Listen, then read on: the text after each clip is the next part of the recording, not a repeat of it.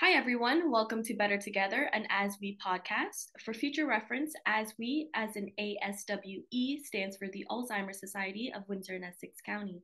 This podcast will feature engaging conversations with guests ranging from community leaders to care partners and persons living with dementia to raise awareness about this disease. You're listening to Better Together, an ASWE podcast, and this is our 17th episode. My name is Cindy, and I'm joined today by Karen Kessler. Karen is a client of ours at the Alzheimer's Society. She's a care partner to her husband, Mike Kessler, and they actually did a podcast together. Do you remember what number it was? I think it was. Mm, 7 or 8 or something. Yeah, I'll put it down in the description below, but take a listen to that one. That one was primarily with Mike, but Karen was there to support Mike during that time. So thank you for being here with me today. I appreciate it so much. Well, thanks for having me, Cindy. We've received so much from we really want to give back. So thank you. I just wanted to point out the beautiful scarf you're wearing. I received that when Mike and I did a talk at a fundraiser a few weeks ago, and for ASWE. So. Thank you for doing that too, Karen. That was amazing. The whole event went well, and I think everybody had a good time there. We did, for sure. We definitely did. All right, so I just want to start off with a little introduction. I want the audience to get to know Karen Kessler a little bit better. So can you tell me a little bit about yourself, your family life, your career, what you did? Okay, so I am a recently retired teacher, I guess after about a year or so. I taught for over 40 years. Closer to 45 years. Mainly, I taught in the field of special education. I was a high school teacher. I became a department head, then a coordinator. And after I retired, I went to St. Clair College and taught students how to become educational assistants. So, and I'm telling you about that because that background has helped me greatly in this journey. In my personal life, I am married to Mike. This is the second marriage for both of us, but we've been married 32 years plus. I have 2 sons who are in their early 40s, and they both have families. One son lives near us, and he and his family come every Monday night for family dinner. My oldest son lives in Ottawa, and we FaceTime at least once a week. And he has a wife and a daughter, and we visit as often as we can. I'm a very typically very active person. And I'm still trying to recover from COVID. I had it 4 weeks, a month ago. And that probably is one of the hardest things for me, to not be active. I'm a lap swimmer. In the summer, I like paddleboarding, canoeing, hiking, snowshoeing in the winter, going for walks. And I'm an active volunteer in the community, involved with ASWE, but also involved in other organizations. Mm-hmm.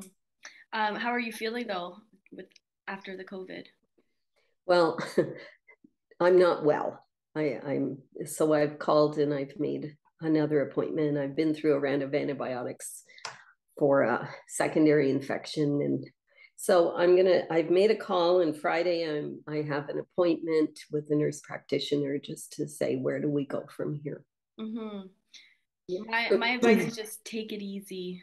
So yeah, just take it easy, and I know you love your swimming and your walking and things like that, but do what you can.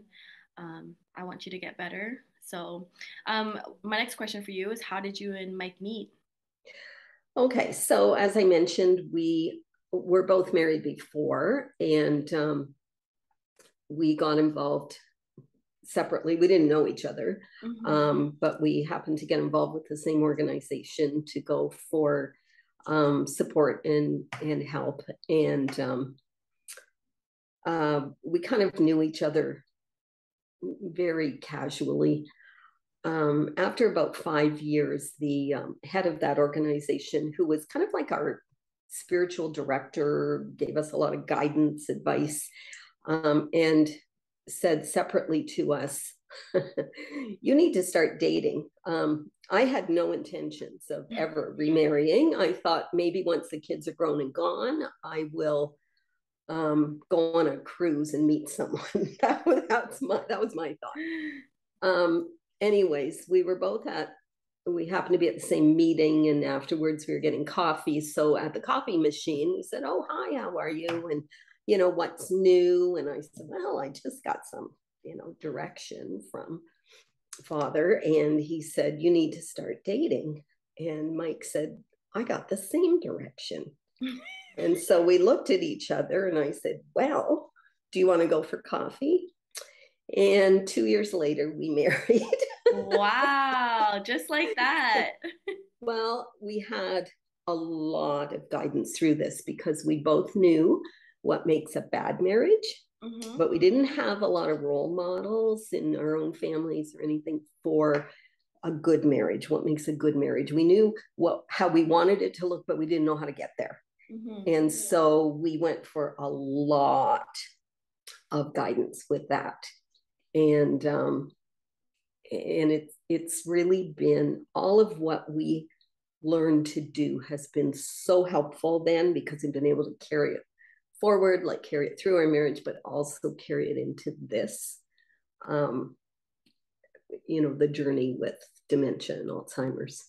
Mm-hmm. So we are very grateful for that.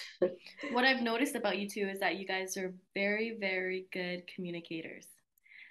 Just watching your guys' interaction and the way that you guys talk to each other, how you talk to other people, I can tell that you guys are really good communicators, and it might have not always been like that, but I can really see that. And that came about because of the help we were getting. Mm-hmm. So we had a very strong foundation. And we're both very committed to just being the best we can be, and always being better, and looking at ourselves and saying, okay, what's my part in this, and how do I get better at this? And yeah, we're honest with each other, but not blunt. Yep. We learned that, to be kind but truthful. And yeah, and you know what? We're each other's biggest cheerleaders. Mm-hmm. So, and we know we've got something here, and we don't want to give that up or ruin it. We don't want to ruin it. Yeah. Right. When did Mike get diagnosed with Alzheimer's disease? 18 months ago, March of 2021. It was not a big surprise.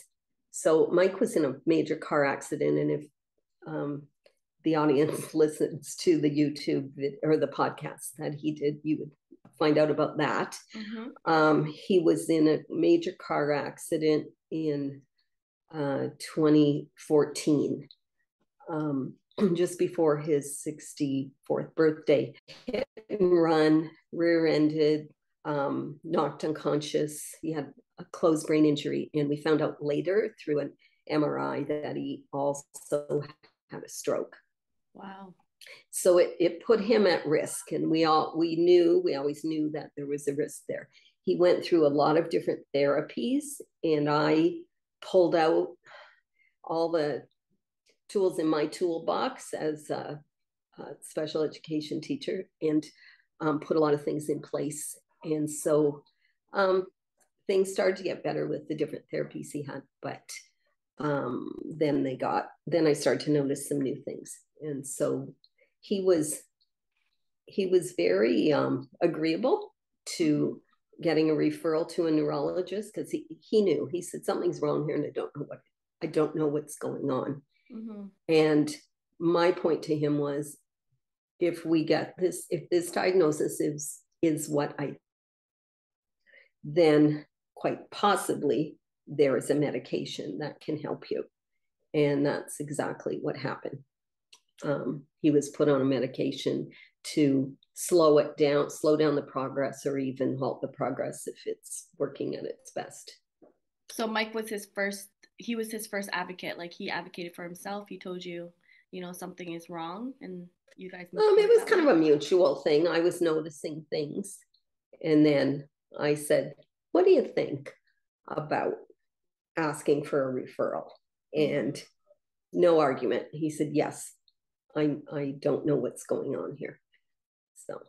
So since that diagnosis, how did it change your day-to-day living? Well, as I said, we a lot of things were already in place to help him with memory and cognition. But I have to say, we've learned a lot in the last 18 months. I finally retired with that. I had retired twice already, but had gone back. And this time, we always talked about whether it was time for me to retire. And this time when I asked him, he said, I need you home with me. So I said, okay, then that's what's happening. I will retire.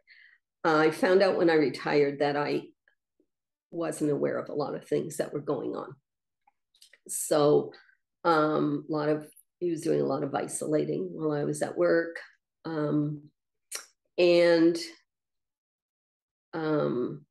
But I also found out that retirement helped a lot. One of the things that I was really grieving, and with this diagnosis, you do kind of ongoing grieving. Yeah. One of the things I was really grieving was that we weren't able to have lengthy conversations. And it was kind of like I was losing my best friend. That's how I felt. Now I've discovered that part of the reason was I wasn't catching him at his best. So now we know that every morning at the breakfast table, we have a conversation. And if there's something that's really important that needs to be talked about, that's when we do it. And if we still need to talk, then probably after his nap in the afternoon or around supper time, that's probably the best time. So we had to adjust. We're down to one car. He drives occasionally, maybe once a week, and we live in Amherstburg. The speed limit's only 40 through most of town. And so he will drive like to Canadian Tire or something like that just to keep his skills up. But for the most part, I do the driving and he's the navigator. Or quite often he's sleeping while I'm driving if it's a long drive. Our social activities have changed a lot. Through him and I talking, he's made it really clear that if there's any more than two people at the table besides us, it gets very confusing for him. So if we go out, it's with one other couple. We don't do group things much unless it's a group activity where there's not going to be a lot of conversation involved. Like last Sunday, we went to a mini putt tournament. Oh, wow. Sponsored by our church. And that was just fine. That went just fine because it wasn't, he focused on what needed to be done and didn't need to get involved in any conversations. So that was good. In a nutshell, our daily life is very intentional. It's balanced. It has to have balance. At the start of the week, every Monday morning, we do a calendar for the week. That gets put right by his computer because he's a computer geek still and is still very, very skilled at that. So it's right there. He checks it throughout the day so that he's aware of what's coming. He crosses out things as they pass. And so he now knows what day it is and what the day's going to look like. And it also helps to balance things so that we're not piling things on, because I have typically, that's typically what I would do. I would pile my plate as high as it could get. And that doesn't work for us. Life is much slower. It has a slower pace. And if there's something we really want to do, we talk about how can we do that so it causes the least amount of stress and anxiety for both of us. Yeah. So that's, I was singing in our church choir and he was working the soundboard, which is something he went to college for. He loved doing it, but he was finding that it was becoming very stressful because of the pressure to get it right away. And when things are very stressful, I might see some behaviors that aren't maybe appropriate for the situation. And so that it doesn't become an embarrassment for him or for me or uncomfortable for the people around us. We take a look at that and we say, is this something we need to cut out? So we've cut that out, and I still love to sing, and I didn't really want to give up singing, but I don't want to leave him sitting by himself. So I now have joined the funeral choir at our church, and I'm a lector approximately once a month, and those are things I enjoy doing. So there's balance for both of us. It can't be all about him. I discovered that. I will not last in this if it's all about him. It's a lot of compromising. Yeah. And I don't want to get lost in this. I don't want to lose me. Yep. So, because I'm best for him if I'm me, if I'm my best me. You're exactly right. So out of everything that you've mentioned so far, so, noticing cues, using a calendar, and a lot of compromising, what's one advice you would give to a new care partner that is new to this journey? Do not assume that you know what's going on. And I see you nodding because you know exactly what I mean. We had an incident where I was assuming what it was stemming from, and it wasn't a very positive assumption. And when I spoke to you, you asked me how things were going. I spoke to you about it, and you said, you know why that's happening? And I said, no, I don't. Really, I don't. And you explained it to me, and then it made sense, and it changed everything. So I guess not assuming, but also asking for help, including other people, and not, we include our family, but I needed to include people who were experts in this field as well, because everybody's got an opinion, but you people know how this disease works, and you have a lot of experience and knowledge that I don't have, and most people don't have. So yeah, I would say that would be the biggest thing. There you go, everyone. That's Karen's advice. All right. So how did you get involved with the Alzheimer's Society? I know you're a part of a lot of things right now, and it's good for me because I get to see you a lot throughout the year. So, what got you guys involved with the Alzheimer's Society? What programs did you guys do while you're with us? Okay, so actually, I'm the one who made the call, and it was for me, not for Mike. We were at the grocery store. It was during the height of COVID, and we had to stand in line outside. It was raining, and when we go grocery shopping, something we like doing together. We just like doing that. So we went. It was not a good time of day or not the best day to go because there was a lineup. And so Mike's the one who always pushes the carts. So I said, well, how about you go get the cart? And he had to wait in line for the cart as well. There was a line of carts. Mm-hmm. And I waited outside with my umbrella. When he got to, I saw him talking to some people in line. I thought, well, that's a good thing. Again, I was assuming. And when he got to the door, I joined him and he said, well, that was very humiliating. And I said, what happened? He said, halfway through the line, the guy behind me said, you cut in front of me. And he said, no, I didn't know that. I'm sorry. Here, go ahead, go in front of me. And he said, no. And the guy said, you also cut in front of that other guy. And so Mike said, well, I'm really sorry. You can. Mike's a very nice guy. Yes, yes. So anyways, then he thought about it. And he turned to the fellow with the complaint and said, why didn't you say something earlier? And the guy said, why don't you just start paying attention? Well, that was a real direct hit to somebody who struggles with knowing what's going on around it. And with that, he sort of, once we got into the grocery store, he sort of, and I think people who are care partners would understand this, it's like he disappeared.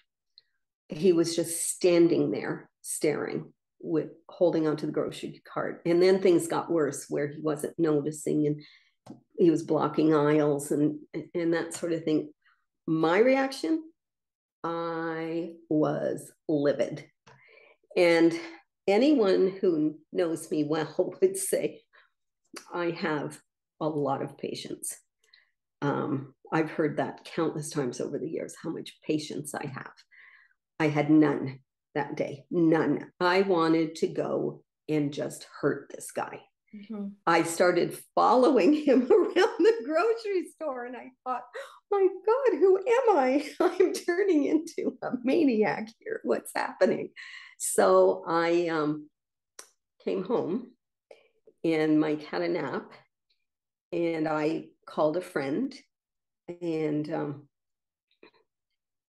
that friend would normally be very helpful, but didn't know what to tell me, right? Mm-hmm. And I got off the phone and I thought, I am not going to do well with this. I need help. And I remembered that I knew about the Alzheimer's Society because at one point in my career teaching high school, I ran the co-op program. Mm-hmm. And the Alzheimer's Society was one of our co-op employers. So I called and I talked to the person who answers the phone and she said, I will have someone call you. And the next day I got a phone call from one of the educational support workers. Yeah. Okay. And she is now our educational support worker. And when I told her what happened, I said, I was so angry. I wanted to hurt this guy. And she said, of course you did. And I thought right away, I am talking to the right person. This is someone who understands this. Mm-hmm. And I've discovered, my mom had dementia, but it is very different having a parent with dementia compared to having your best friend, your partner of so many years with dementia. The feelings are different. Mm-hmm. So that's one of the services that we have ongoing. And the first group we got involved with was with you and Jessica in the Mind and Motion group. And that was fun. And then we were invited to attend the Memory Cafe, and we still try to do that once a month. And then we were in the First Steps program, which taught us a lot about the progression. And we were with other couples, so we were able to, hear from them and share with them. And then we've been asked to be involved in other ways.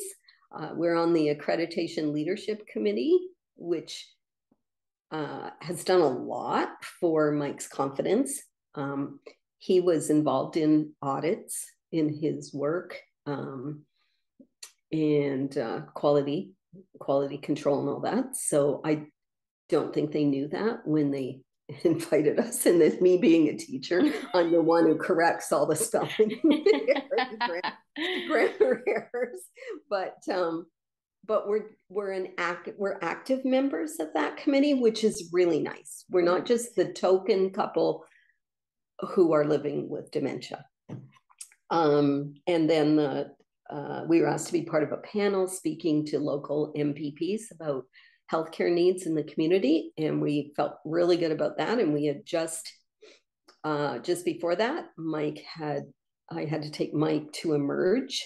Mm-hmm. And so it was not a good experience. So we were able to talk about that and the needs we saw.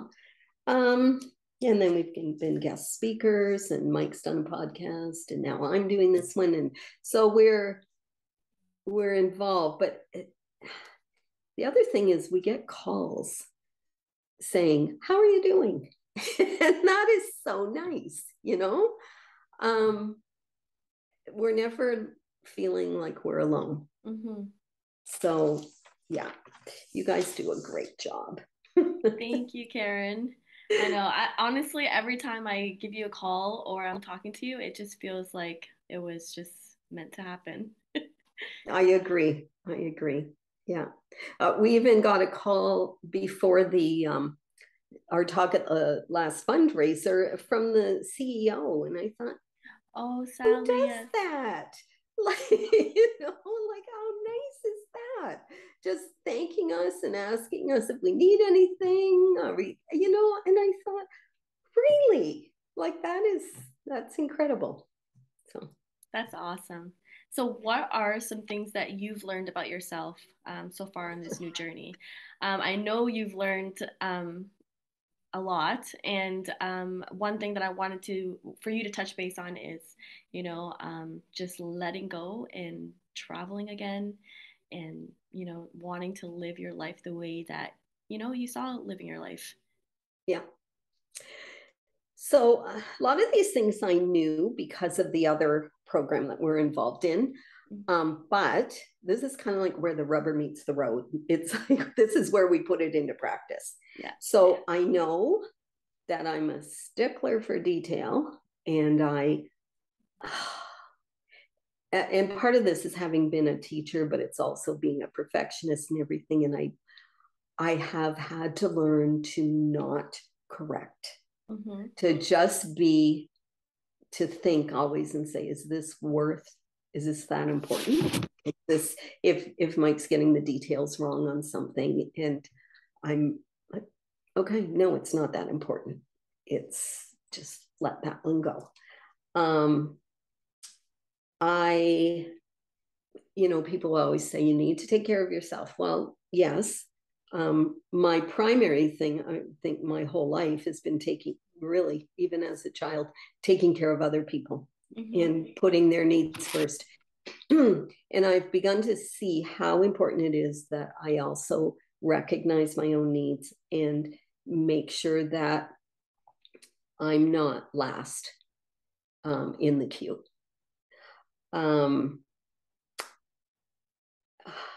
If I put everyone else first, I will get burnt out, and I will notice my tone's a little sharper. I'm not as patient. Resentments are starting to crop up, and I don't want that to happen. I like what we have. I want that to continue. Mm-hmm. I know that if I look to the future and imagine where this could end up, there's a danger I'll get stuck there and I'll live in that fear. And then what I do is I start to hover, and I'm looking for the Alzheimer's instead of looking at Mike, the person, and all that he is and has to offer. I start to look at what is lost instead of what is. And that's not a good place to be. I don't function well there. And I shouldn't be there because that's not our reality. Right. So I need to always think, what is our reality? And is it possible to do this? Or, oh, this is something that, no, maybe we need to do it differently, or maybe we need to just let go of it. I'm not his caregiver. He doesn't, maybe I will be at one point, but at this point, medication's working. I can say that. I have not noticed any decline, maybe in the last 6 months or so, which is good. So at this point, he's very capable of taking care of his own physical needs and speaking for himself. I don't need to talk for him. And I also know that if I start talking for him and doing everything for him, he will disappear. Right. So I need to just like live in today, be very aware of the reality of things, and make sure that I'm not piling on the plate too full. And he'll, he has a say. He has a say in everything. When we have those conversations in the morning, it's not just me talking at all. It's me, or him. One of us initiates the conversation and we listen to each other. So that's very important. And I've had to slow down a bit. Right. One day at a time. Oh, absolutely. Absolutely. And each day is a new day. And even partway through the day, if things are not going well, we'll just stop and say, okay, can we start over here? This is not working here. Let's start over. Or I need to take a break. Maybe he needs to go and just watch a movie or something, or I need to go for a walk or whatever. And okay, don't like what just happened there. Right. So let's, what was going on, and did I miss something? And, and we both have that trust in each other that we can be honest about that. I love that. So, the name of our podcast is Better Together. From your perspective, what does that mean to you? We're a team. We are definitely a team. So we are better together. Mike and I are better together than me taking the lead all the time and assuming I know what is best for him and just doing it, running his life for him. That's not going to work. But also we're better together as a community. We keep our sons and our grandkids informed as to this is what's going on. And I'll tell them, this is what I learned. And I had this conversation with my granddaughter last week. I picked her up for school for an appointment, and then we went for a treat afterwards. And she's going to be 15 in a couple of weeks. And I said, I told her what I learned, which I want to talk about on our trip to Halifax. And she listened. She said, well, that makes so much sense. And that applies everywhere. So we have these conversations as a family also, and then we include friends and we include you people in our other supports. We can't do this on our own for sure. And I don't think anyone can.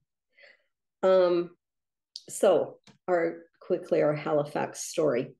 My biggest fear that has just sort of been sitting there nagging at me since, for a very long time, but especially since his diagnosis is what happens if I get sick? Because I am the caretaker in the family. I am the one that I'm the go-to person. Right. I've been lucky enough to not have any big health concerns throughout my life. So nobody's ever had to learn how to take care of me. and um, and especially Mike, he has not. He's just been very happy to have me take the lead on things like that. So we were away. We were away a lot during the summer. One of the things we don't want to give up is traveling. Mm-hmm. It doesn't work to travel to places we don't know. That causes him a lot of anxiety. And with anxiety comes that disappearing, that shutting down. So to get the best bang for our buck, we go to places that are our favorite places. And one of those is Nova Scotia. So we went there middle of August, and about a third of the way through the trip, I got sick. And I tested negative for COVID, but I was really sick. And so I was in the hotel room and I thought, oh no, what's going to happen? What if Mike catches this? What am I going to do? I can't take care of anybody right now. And so I said to him, it's just the two of us here. You are going to need to take care of me. And I could see the panic on his face. And I said, have you ever taken care of anyone? And he said, no. I said, do you know how to take care of me? He said, not a clue. And I said, you know what? I think you can learn this. And so I broke it down to very clear messages. That's important too. And I said, basically, you need to ask me, are you okay? Do you need anything? What do you want me to do? Just that. If you're leaving the room, even if I'm sleeping, wake me up and ask me that. Mm-hmm. Check on me every so often. He did it. He said, I think I can do that. And so he did it, and he did it very well. But the most important thing is the confidence it gave him. Right. And I started to think about that, and I thought, everyone needs a purpose. If I am doing all of the caretaking here, he doesn't have to do anything. Mm-hmm. The skills he does have are going to be lost. And so I need to be asking him more to be part of the team. So in the airport, that got a little crazy. We got to the airport, and that's always a very stressful place for Mike. And I still was not feeling well at all. And so he was getting very anxious. And so I just put my hand on his arm and I said, okay, you don't have to take the lead here. We're a team. I'm okay enough that we can do this together. Mm-hmm. And stress level just went down, and it was good. So a lot of trial and error of, what's going to work. And, but I think we're in a good place now, and that's good. Yeah. And we've learned a lot, and I know we're going to keep learning right as it goes, but I look at all of this as a real opportunity. It's all an opportunity for growth and to learn more. And it's honestly, when I look at some problems that other people have, I am quite happy with the life that we have. Mm-hmm. And I want to put a huge emphasis on communication. Just like you mentioned, seeing Mike as a person, talking to him, letting him know what's going to happen before anything happens, making sure he feels comfortable and he's okay before, doing anything. I feel like that's important because, with this diagnosis, you want to make sure that, when you do continue to live your life, you are doing it together, and you don't want to ever put your loved one in an uncomfortable situation, right? So the emphasis on communication is very key, and I just love how you mentioned seeing Mike as Mike and your husband, your friend, the Mhm. person you love first. To add to that, I need to let him see me too. Mm-hmm. So there are times when I'm just not okay with something. And he'll pick up on that. I mean, we've been together for a very long time. And he'll say, "Are you okay?" I don't try to hide it. I'll say, "No, I am not okay with this." Mm-hmm. And then he'll say, "Well, what's going on?" And then I make it very clear. I have to make it very clear what it is, um, and why it is. And then we figure out, okay, how can we make this better? Right. So we do that together too. And he feels normal. That's been his comment through the summer, especially towards the end of the summer. He said, "I feel normal." And I thought, okay, that is the key, because Mike feeling normal and Mike having confidence is a very different Mike than Mike being um, taken care of, Mm-hmm. you know, with without a say, you know. So So yeah, what's the thought most important thing for you and Mike, just moving forward, like your new outlook on life? um, I think that we don't get complacent with Mm-hmm. this, that we see this as, okay, this is, even though things are pretty good right now, it's still very real. There are still um, the dementia. His diagnosis is vascular dementia and mild Alzheimer's. That's still very real. It's there. It has to be factored in. And when things are going well, it's easy to forget. Mm-hmm. And then we go back into, old patterns. I'll go back into the old pattern of piling things on. And that then is not going to work. And we're going to have a bit of a setback. So just to kind of, keep it real. I like Definitely that. keep it real. I would love for us to finish this podcast with some fire rapid questions. Oh, These five questions are all random, and it'll allow our audience to get to know Karen Kessler a little bit more. Can you answer these questions in one word or one sentence? And there are no wrong answers. Are you ready? okay. If you didn't have to sleep, what would you do with that extra time? Swim. Swim. If you could only eat one food for the rest of your life, what would it be? Pasta. What would your perfect Sunday look like?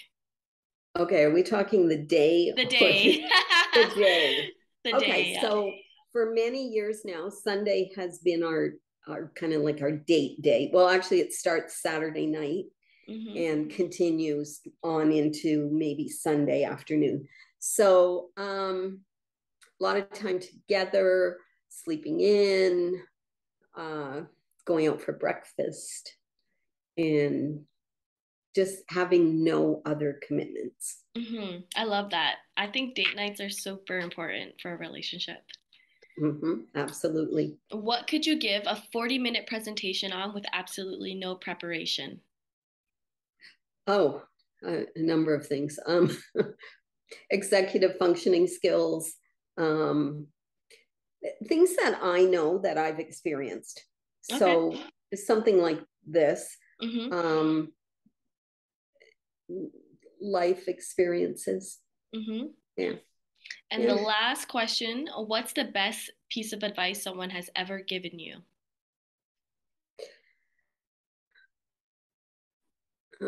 I think to include other people. All right. Mm-hmm. Thank you so much, Karen. It was a pleasure speaking with you today. I hope our listeners have gained a better understanding about what it entails to be a care partner to someone living with dementia. And I'm so grateful for you and Mike. Anyone who has the privilege of crossing paths with you two are very, very blessed. And I really mean that. You guys are wonderful people. And thank you so much for just being so open and honest with this experience. Um, hey, listeners, my call to action for all of you: how can you help?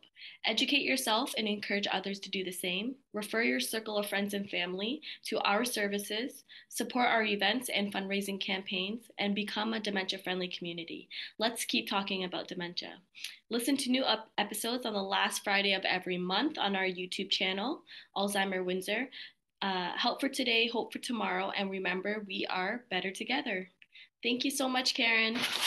Thank you, Cindy.